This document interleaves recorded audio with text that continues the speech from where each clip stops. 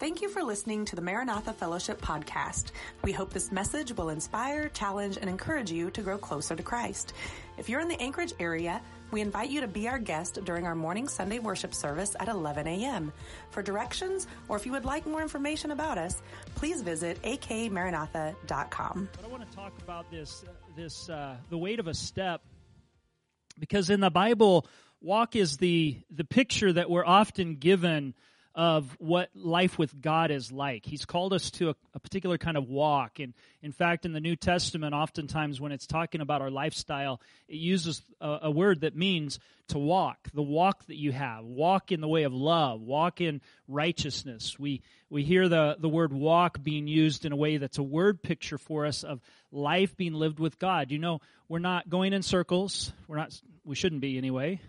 Hopefully we're not going backwards, but if we're doing the Christian life right, we're in a journey, in a walk that's moving towards our eternity, our life with God, towards maturity, all of those things. But if we're not careful, at times we can find ourselves making a misstep. And I thought this morning, this has been on my heart all week, and I can't point to a particular reason why. Like I haven't spurred this message on because of I'm not thinking of anybody.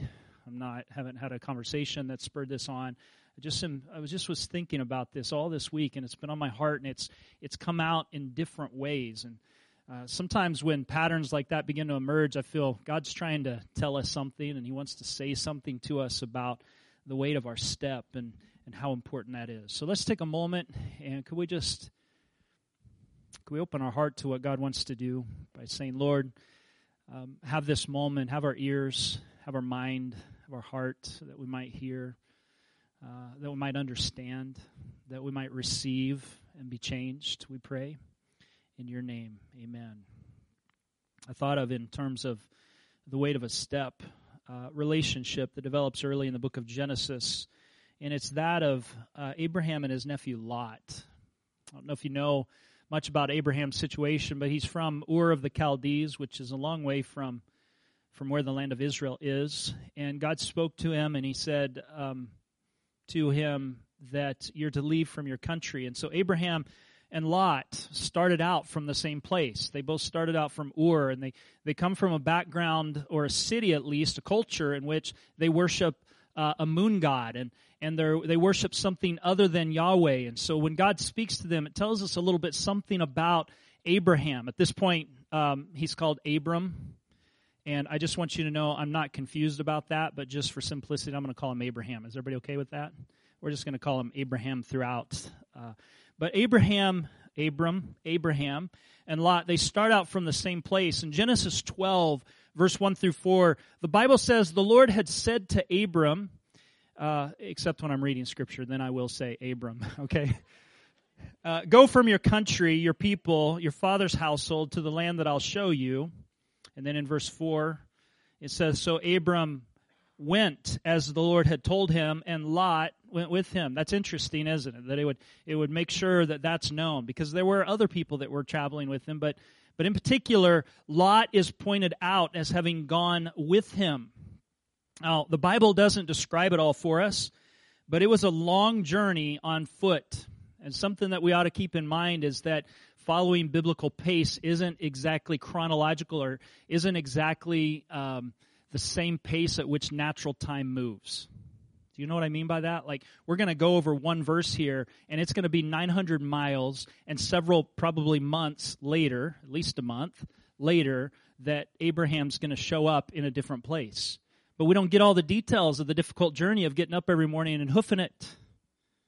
And you know, sometimes in our lives, because we read Scripture from one big moment to the next, we forget that there are days that we go in that we have to do regular stuff.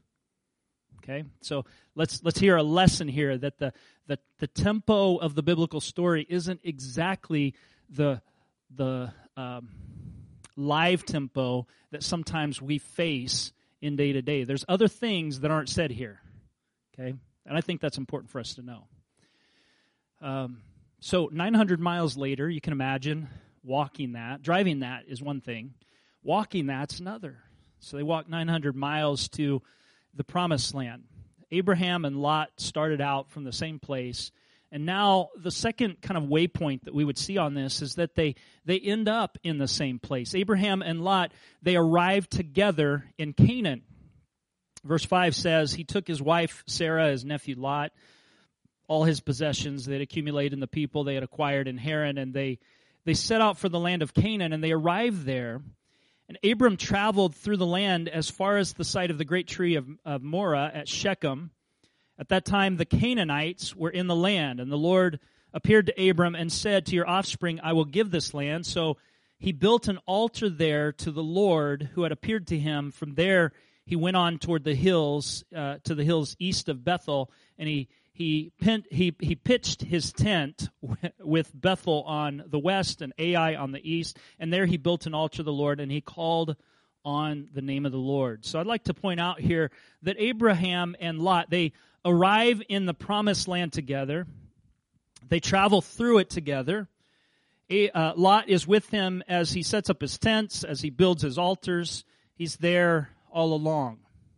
Okay, so then a famine, we're not necessarily going to read this portion, but in chapter 13 it talks about a famine that breaks out, and Abraham and Lot, they go down to Egypt to escape the famine, and there's some interesting things that happen there that I'll just pique your interest in, and you can read them later. And then after a period of time, Pharaoh wants Abraham to leave. Okay? Why does he want him to leave? That's for later reading. He wants Abraham to leave, and Abraham comes back to the promised land, and he returns to that place in Bethel where previously he'd set up his tent, and previously he'd built an altar. And it tells us that then again, he called on the name of the Lord. He called on the name of the Lord again. So Abraham and Lot are now back in the promised land. They've got this entourage that travels with them. They've got a flock of sheep. Is that the right word for a collective of sheep? Herd? Flock of sheep, traveling with them. And pretty soon we start to see some tension building between those who are administrating Lot's flocks and those who are administrating Abraham's flocks. And the main problem is that it seems that there's not enough grazing land for both of them. Okay, are you on track with this story? We all know this story, right?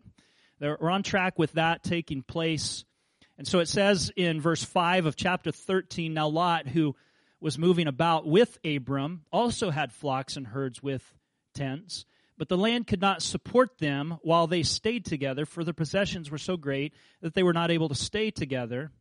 And quarreling arose between Abram's herders and Lot's. The Canaanites and the Perizzites were also living in the land at that time. I think the reason that this is mentioned here is because it's not just... We need to know that the promised land is a good place for herding of or flocking of sheep, right? We need to know that. But it seems as if it can't support two guys. How can it support the whole land of Israel, the whole nation of Israel? Well, the Bible is giving us a note here that the reason there's not enough grazing ground is because the Canaanites and the Perizzites also live there, and they've got their sheep. Does that make sense? So... I think Moses, as he's writing this, wants us to know Promised Land's a good place, but because of limited resources at this particular time, because of all the people that are gathered there, they can't stay together. Verse 8, so Abram said to Lot, let's not have any quarreling between you and me, or between your herdsmen and mine, for we're close relatives. Is not the whole land before you? Let's part company. And if you go to the left, I'll go to the right. And if you go to the right, I'll go to the left. Lot looked around, and he saw the whole plain of the Jordan towards Zoar was well watered, like the garden of the Lord, like the land of Egypt. This was before the Lord had destroyed Sodom and Gomorrah. So Lot chose for himself the whole plain of the Jordan and set out toward the east. And the two men parted company. And Lot went one way, and Abram went another. And this is really interesting because what we see here is that Abram gives the choice to Lot. Lot makes a decision solely based upon what he sees. Okay, do you see that? He looks out, the land looks good. There's something to be said about how we make our judgments in life about the next step that we'll take. Do we base it simply on sight?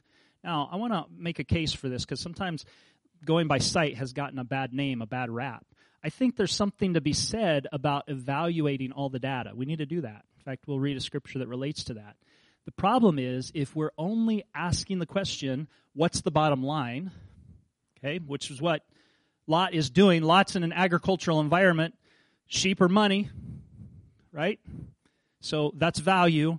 So in essence, if we want to translate in our term, Lot is looking at what's good for him financially. Okay, that looks good. That looks like a good place to take the sheep. I'll go there. Okay, well,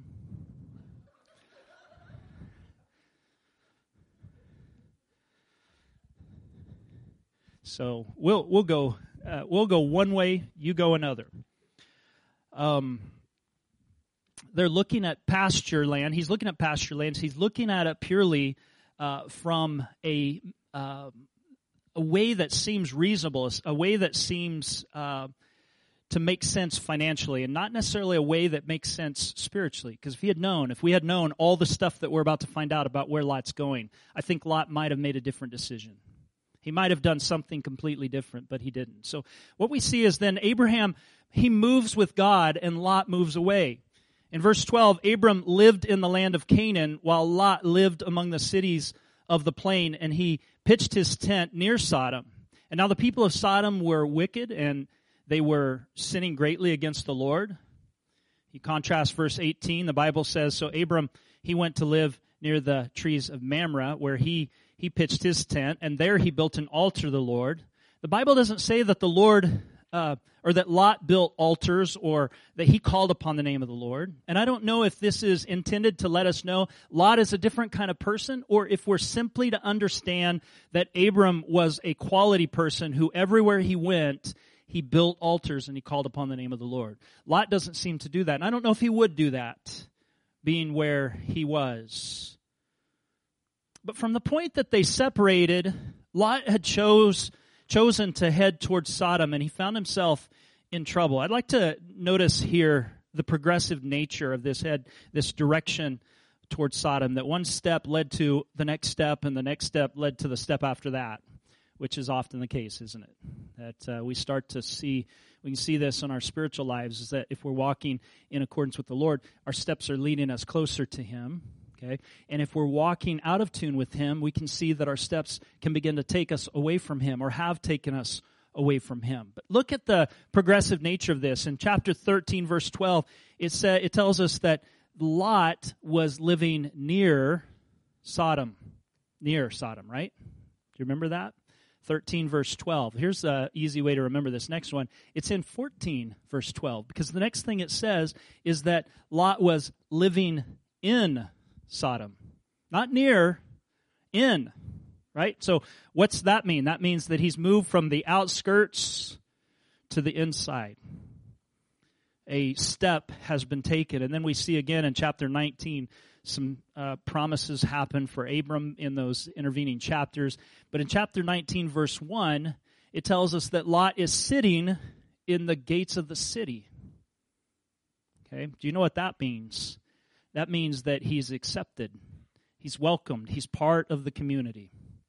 Okay, so you can see some things that are taking place in Lot's life. He's accepted as a part of the community. Now we have to keep in mind something that 2 Peter chapter 2 tells us. It describes Lot as a righteous man who was distressed by the depraved conduct of the lawlessness that he found there. For that righteous man living among them day after day was tormented in his righteous soul by the lawless deeds that he saw and heard. So he was bothered by it, but not enough to move away. Not enough to get out. Not enough to protect his family from those influences. Now, I want to tell you, on the other side of this, we can't build a bunker somewhere in remote Alaska and move away from wickedness. Because in Christ, we're called in a different way to shine into our culture. You know what I mean? Like some people who become Christians, they just want to separate from everything and no evil influences around. Well, we're called to change our culture. We're called to be salt and light that impacts our culture for God. One thing that salt does, I don't know if you knew this, but sometimes we think of salt in terms of flavor. But the other thing that salt does is it preserves. this culture would fall apart and rot if it were not for those godly people who could stand and be accounted for and hold the line. And I don't know if you've ever been that kind of person where if people are telling dirty jokes or using bad language or talking bad about somebody, and you walk into the room and they stop doing it, you're being salt and light. Unless maybe they're talking about you, I don't know. But if it changes the environment, you're being effective in some way. Even if it's not necessarily has changed them, but it's changed that environment from your being there. That's a good thing. We see this progressive move in Lot, moving toward. The next thing that we see in Lot's life is that Abraham has to come to his rescue. He has to come to his rescue when in chapter 14, when warring kings come in and invade Sodom and take Lot and his family captive, and Uncle Abe has to track them down and beat them up and bring them back. And so Abraham has to come to the rescue because Lot has gotten himself in the predicament that he's in. Someone described Lot as an albatross around the neck of Abraham, a burden that he had to carry. That they were good as long as they were going together, but increasingly Lot, perhaps not having the same vision or promises from God that Abraham has, becomes a burden that Abraham has to carry, and it can be no more. They have to go different directions. Well, it wasn't only then, but then God told Abraham that I'm preparing to destroy Sodom and Gomorrah in chapter 19 of Genesis. And Abraham pleads on behalf of Sodom, and finally it appears there's not enough righteous to spare the city. And so God says, I'll go get Lot myself. And he sends angels in to get Lot through an interesting scenario and brings him out. And he says to them, when he and his wife and daughters are getting ready to leave Sodom, when you leave, don't look back. Don't look back. And there's some good advice in that. Remember, Jesus said to the man who wanted to be his disciple, and he said, but first let me go deal with some family matters. And what did Jesus say? Anyone who takes hold of the plow and looks back is not worthy of me. If you take hold of the plow and you look back, you're not worthy of me. And so there's something to be said about looking back. Sometimes people can be going the direction of God, but they can be looking back, longing for the life that they used to have. And it occurs to me that when they traveled out of the cities of Sodom and Gomorrah and headed towards safety, away from this place where they've been called to, that there's something in the heart of Lot's wife that she still wants to be back there. That's her life back there. There's a longing to be back there. There's a curiosity that wants to see what is happening in that city that she once lived in and among the people that she once knew and loved. And so when they take off from Sodom, she looks back and is destroyed. You remember the story, turned into a pillar of salt because she looked back. So he lost his wife. And then we see something further happen as they get away from that environment, Lot, his two daughters, and they come to a region where they feel a little bit safe, but then they exclude a little bit more, and his daughters think that maybe all of creation's been destroyed, and how will Lot continue his legacy? And so they devise this scheme. This is in the Bible, and some of you know it. You know where it's going. But if you don't know it, Lot's oldest daughter conspired with the younger, and I read one translation yesterday that said they plied him with alcohol. They plied him with alcohol.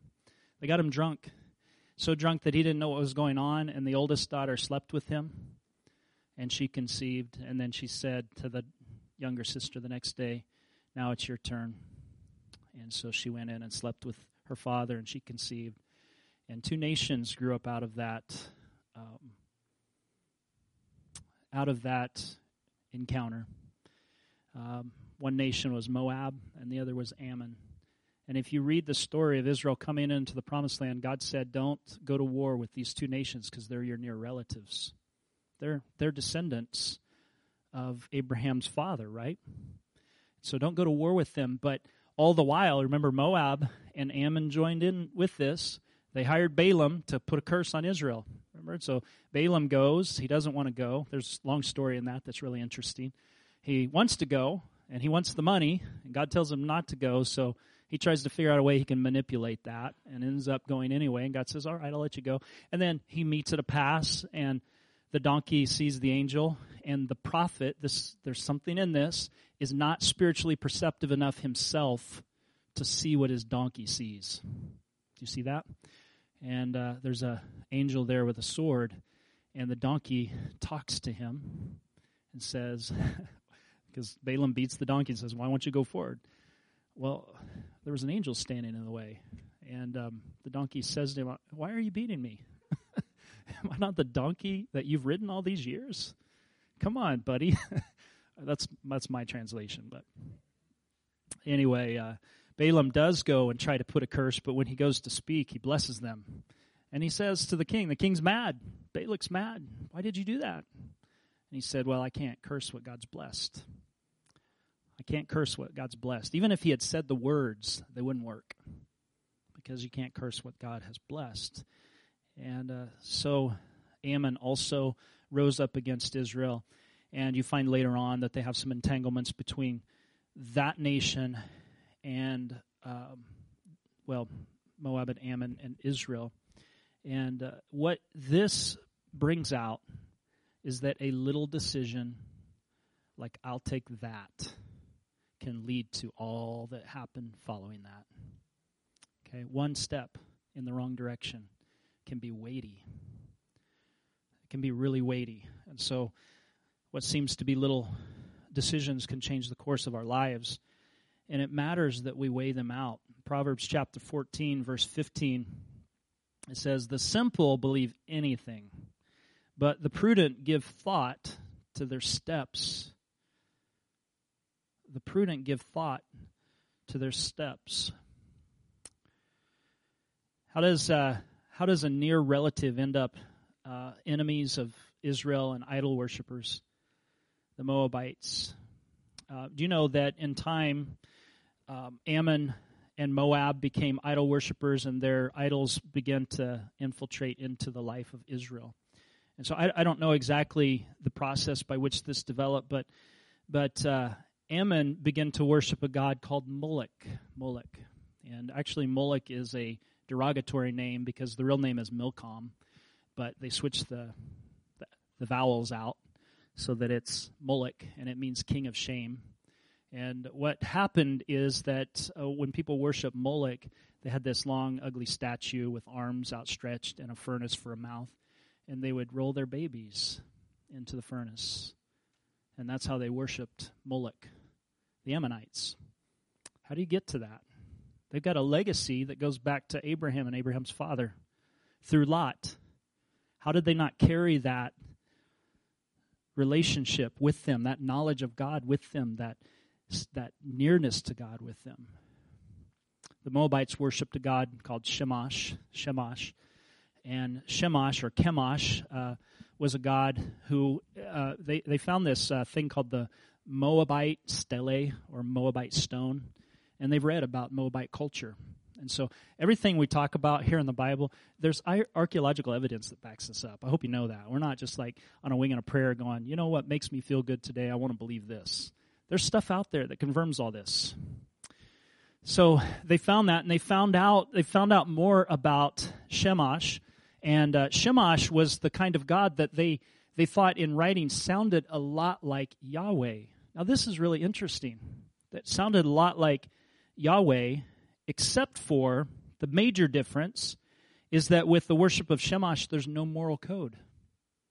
There's no moral code. They don't have any moral requirements. You worship a particular way, but there's no requirements for us to act any particular way. You just worship those gods. And here's the interesting thing. If you're a Christian or you've been around Christianity most of your life, then you realize that there are rights and wrongs to it, right? Do you know there's a lot of world religions that don't have any rights and wrongs? So you just do whatever you want to do, and then you make sure you sacrifice to the gods, and all is good. The other major difference with Shamash, and God has said that he would never do this, he would never require this, is they offered their children in sacrifice to him. And so you see these things developing between Moloch and Shamash is that there was no moral code, and they practiced child sacrifice in both of these religion. And it seems to me that this kind of religion would develop naturally when you have some knowledge of God. Okay, so hence Shamash sounds a little bit like Yahweh, but you disconnect it from truth revealed by God, and you surround yourself by immoral culture, and pretty soon what you have is all God's requirements being abandoned. Okay, listen, this can happen to us, is that we can have some knowledge of God, and then we can disconnect and say, God doesn't really have any rules. He doesn't have any right and wrong. And we can say we want to live however we want, and what we've done is we've changed in our own perception what God is like. And it leads us down a different path. When we start to say there is no right and wrong, we've taken a step in the wrong direction, and it will be tragic. Not just for us, but increasingly so for your children, your children's children. As they disconnect more and more from knowledge of God, there's going to be vast repercussions, and we're seeing it working out in our culture today. Proverbs 29, verse 18, a verse that you probably know, and one of the words goes back to the Mount Sinai incident when they built the golden calf. Proverbs 29:18 says, where there is no revelation, you might have in your translation vision. And what it means is a prophetic vision, a revelation from God through a prophet. Where there's no revelation, people cast off restraint. When it says in Exodus that the people of God were worshiping the golden calf, when it says there that they're doing that, you know, what it describes there is them casting off restraint. It's the same thing. They cast off restraint. When there's no knowledge of God, people cast off restraint, which means there is nothing to hold them back from doing whatever their heart desires. One step in the wrong direction leads to all that. Listen to the way the NLT says Proverbs 29, verse 18. When people do not accept divine guidance, they run wild. When they don't accept divine guidance, they run wild. So a decision was made without considering the spiritual consequences, and Lot made that decision. What looked better financially or agriculturally was not the best thing for him and his family and his legacy in the long run. Some things look good on paper, but they don't lead to the good life that God intends. We have to ask other kinds of questions. Sometimes people operate based on what is financially beneficial without thinking about what matters for eternity. Like, you got kids, I can't see how anybody would want to put their finances above the well-being and legacy of their children. Why would we do that? Or if you're trying to follow after God and live for Him, why would we let emotions dictate what we're going to do? And that's dangerous, to let something else, like, this is just what feels good. Well, don't do what just feels good. Do what's right. And in my experience, what feels good and what's right don't always line up. Sometimes they do. And sometimes they don't. Right? Anybody else say amen to that? It's true. So we can't just base it on those things. We have to ask other kinds of questions. We have to ask questions of, is this the way in which God is leading me? Then we can take the right steps. Do you know, in the Bible, there's a difference between steps and way. And you can imagine this. A way is a direction. It's the big picture that we're going, you know, the way that we're going. And it's the course of our life. That's the way. And so when we're traveling God's way, we're on a particular course. Would you agree? And His way is not the world's way, right? Jesus made that clear when He said, there's a broad road and there's a narrow road. There's different ways in life, and they lead to different things. The way is the big picture. The step is that momentary decision that's taking place. The step is those small parts of our journey where decisions are made, whether an action is in line with the way or whether it's not. So when we take our steps, we want to make sure that they're in line with the way that we're supposed to be going. Okay. Have you ever noticed in the Old Testament when it talks about the kings in particular, I know this is in other places, but it'll say something of an evaluation of their life, right? Usually there's a comparison with David, and then there's something like this. that if they were righteous, they did not turn to the right or to the left. They did not step out of line. They didn't step out of the way. They walked with God in the direction that he was calling them to. They stayed on the straight and narrow. They walked God's way. But when they did, they turned away to some other direction. They turned away to false gods. They turned towards something else. And in often the prophets, when they're challenging people to come back, they're challenging them to turn their way back towards God. This is the way that the language was working, is they're asking them to turn back towards God, return to the way that you know is right. I think of Jeremiah, who says, you stand at the crossroads and ask for the ancient paths and walk in them. Folks, so often we believe the chronological snobbery of our day, that we've figured it all out. We're so slick psychologically. We know more than the philosophers did and the ancient wise men and sages of yesterday. We know so much more than them. And the old ways are passé and worn out. And now that we're technological and we've progressed in one area, we've progressed in all areas. Is that true? Can we logically make the connection that just because we've progressed in one area, that means we've progressed in every area?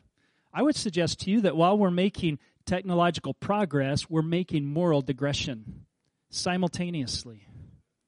And that's sad, because it's going to have bigger consequences. Somebody made a comment about World War I, and they talked about how the wars that were previously fought were fought by wicked men, but now we've got technological ability to take those same motives and those same wickedness and destroy our world, because we've got bigger tools to do it with.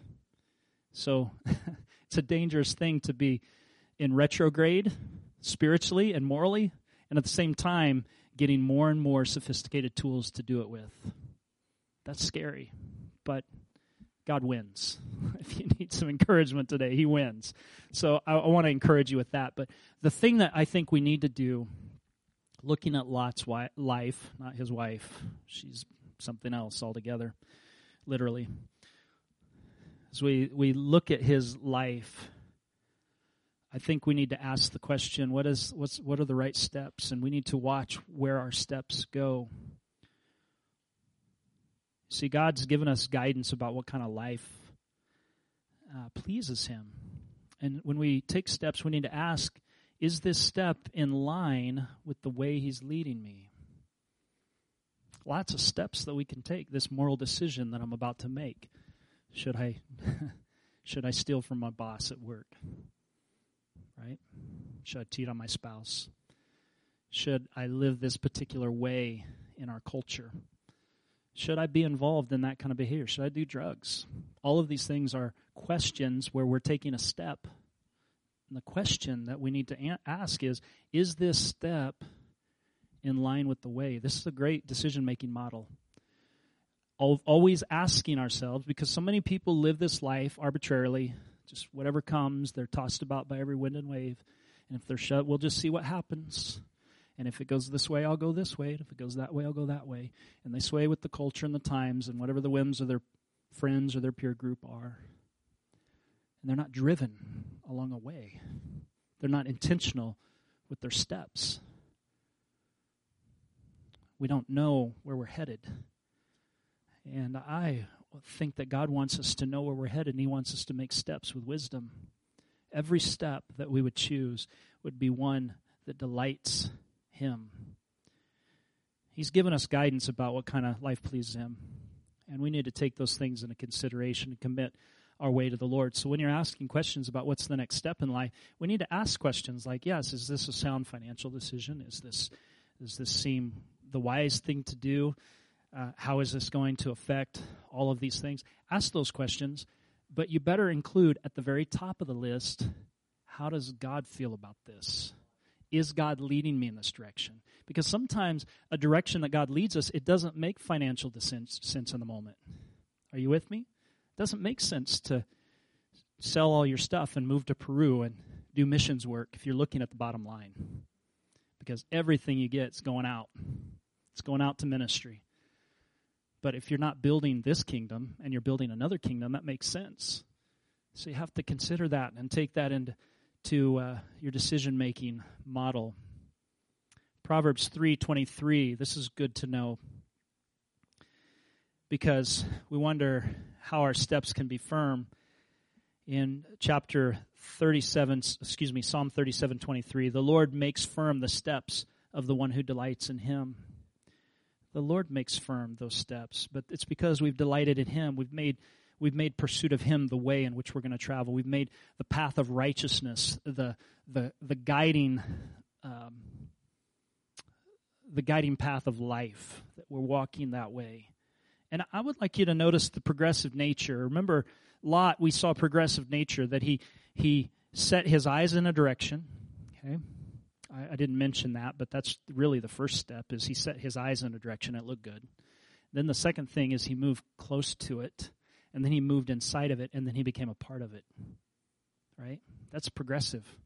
Do you know, anywhere along the way, he could have interrupted that. Said, what am I doing? I know these people are wicked just living on the outside of the city. That's enough. What I need to do is I need to get back around my company, my family. Maybe, I don't know, because you can't speculate really about what would have happened because Scripture is what it is. But imagine if Lot had gone back to Abraham and said, I know we're supposed to part. I'll tell you what, I'm just going to kick my sheep, send them in a different direction, and I'm going to go with you. How different would his life have been? Right? It's a thought. I'm not suggesting anybody go kick all their sheep and send them away. But what a thought to think what might have happened had Lot made a different decision. There's a progressive nature to righteousness too. As we walk in light of him, we grow. As we walk in the path with him, as we keep in step with the Spirit. The Bible talks about that in Galatians 5. If we want to live in the Spirit, we have to keep in step. If we want to walk, I think the verb there is walk. If we want to walk in the Spirit, let us keep in step with the Spirit, which means that it matters the little decisions we make are Godward. And then God's going to do something. He's going to fill us with his fruit and help us to be people more like him. But there's a progressive nature to all of this, and either one can be interrupted. If you're walking with God, I want to caution you that a misstep can lead you down a different path. Sometimes at first it looks really good, but when you start to think about it, it's not in line with the way in which God is leading you. What if we took this principle and we flipped it around, used it for good? What if our decisions were weighed carefully in light of our pursuit of God? Instead of asking the question is what looks good, because a fool, it tells us, will believe anything. In Proverbs 14:15, the simple believe anything. But the prudent, they give thought to their steps. Okay, we're not just out there casually wandering along, especially in a dangerous world like ours. When footing or stepping is dangerous, if somebody spilled Legos all over the floor, you're not running willy-nilly barefooted in the middle of that. And if it's icy out, you're going to be careful. And if you're walking on something that could give way, like a floor that's rotted out, you're going to look for a solid place to stand.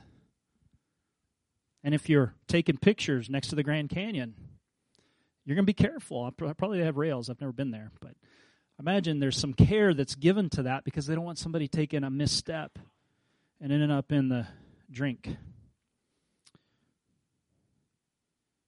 So what if we turn this around and realize God wants us to watch our steps carefully and order them carefully with his help. Of course, he orders them, really. But we've got to cooperate with him in all of that. So what if we begin to do that and make a decision? Because little tiny decisions can make a big difference. When I was 17, I went to Maryland to visit my brother. I've told you this story in different facets of it, but I think I've mentioned one time that he was a youth pastor out on the East Coast, and I was a 17-year-old high school kid that hadn't really found the way. Okay, and my parents sent me out there because I think they thought I would really get saved. What did they know? And it was a good break from the hot Kansas sun. Trade that in for a East Coast hot sun. So we went out there, and the first week I was there, my brother took some kids to youth camp, and I went with them. And then we came home on Saturday, and had Sunday, and then the next week we went on a mission trip to help a church in West Virginia.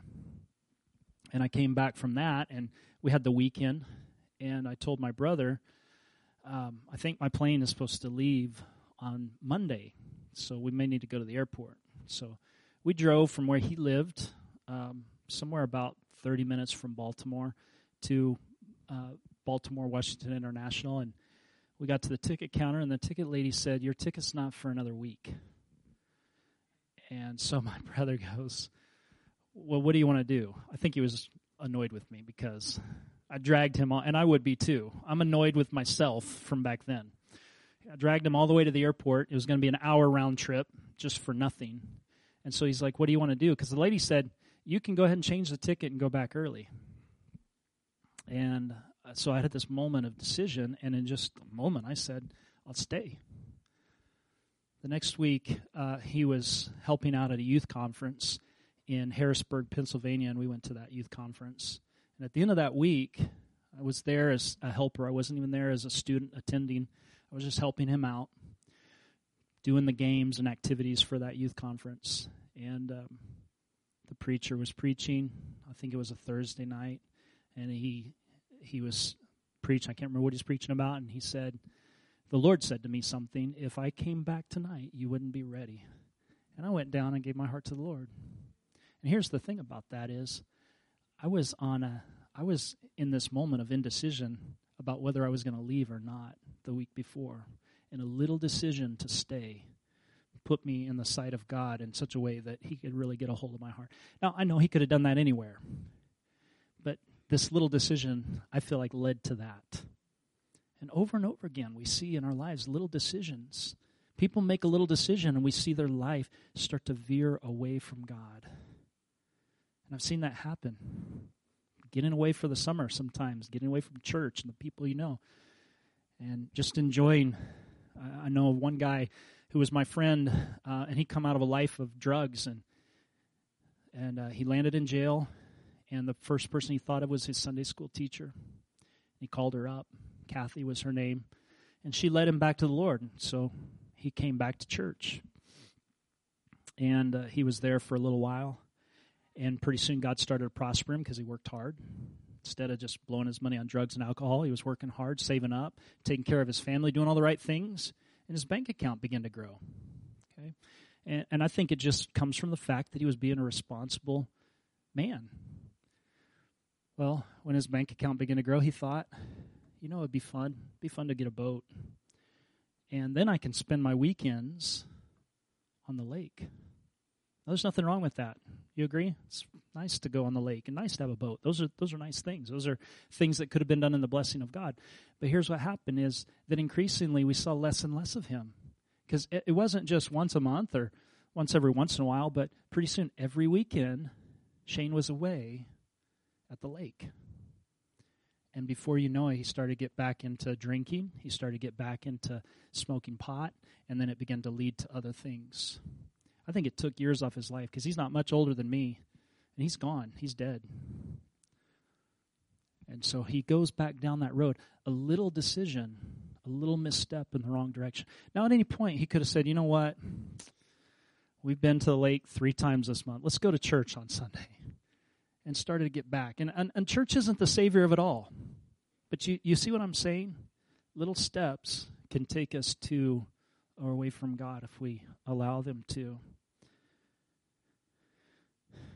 So this morning I want to invite you to stand. I've already preached too long. We've gone longer than we want to here. I want to ask you a question. Do you have a decision to be made? If you do, the one thing you shouldn't take from this message is that we should be paralyzed with fear about making that decision. I don't want us to do that. I don't think that's the right way to go. I think the right thing to do in regards to that is we commit our way to the Lord, and then we ask him to guide our steps, and we keep our eyes open. Okay? Commit your way to the Lord. Ask him to guide your steps, and make the best decision you can with his help. And I believe God will guide you into things. Because we see on the other side of this, Abraham, wherever he goes, God is blessing him. But his life is lived Godward. He's building altars. He's calling on the name of the Lord wherever he goes. That's what his life's about. So God can bless him. God can order his steps. God can put him in certain situations where he can bless him. So ask him to guide your steps. Here in just a moment, if you'd like to come to the altar, I'd like to pray with you. And I want to make this a standing order from now on. If you see somebody at the altar and you want to pray for them, come pray for them. Okay? So if you need prayer because you're facing a decision and you want to make the right step, I don't know that I'll have the right wisdom for you, but God does. And we can pray together and ask God to take that need. Here's the other thing. Lot made a decision, but anywhere along the way he could have interrupted that and made a return. And Christ is a redeemer.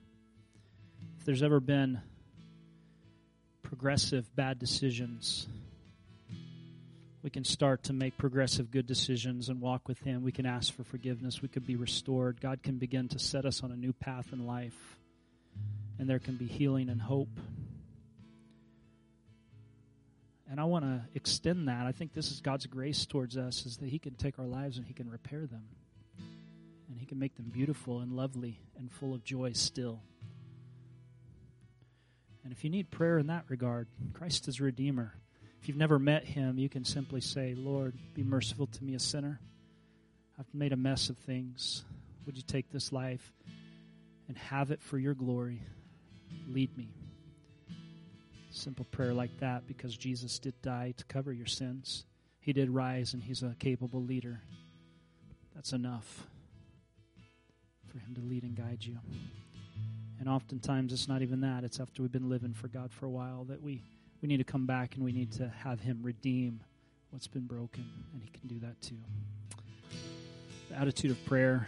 But I love it how God works things together and he leads and guides. Jacob came and said he's got a word for us, and we're going to let this be our parting word. And so, Jacob, come and share what you feel God's put on your heart. What a great message. God is good. I just felt the Lord saying, I am the way, I am the truth, and the life. And as you abide in me, I have promised you my Spirit, not just to let you know the will of God, but also to equip you to do the will of God. And, he wants you to drink deeply of his mercy and his grace. And as that flows through you, he will delight in you. Jesus is the way.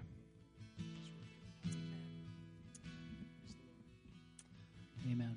Let's have a word of prayer. Let's cling tightly to Jesus. He's our leader. He's the author and the finisher of our faith. And so if we stay in step with him, we'll never be out of step. Thank you for joining us today. If this ministry has impacted you, we would love to hear about it. You're welcome to message us at akmaranatha.com/contact or message us on Facebook at Maranatha Full Gospel Fellowship. We pray you are blessed by the message and have a wonderful week.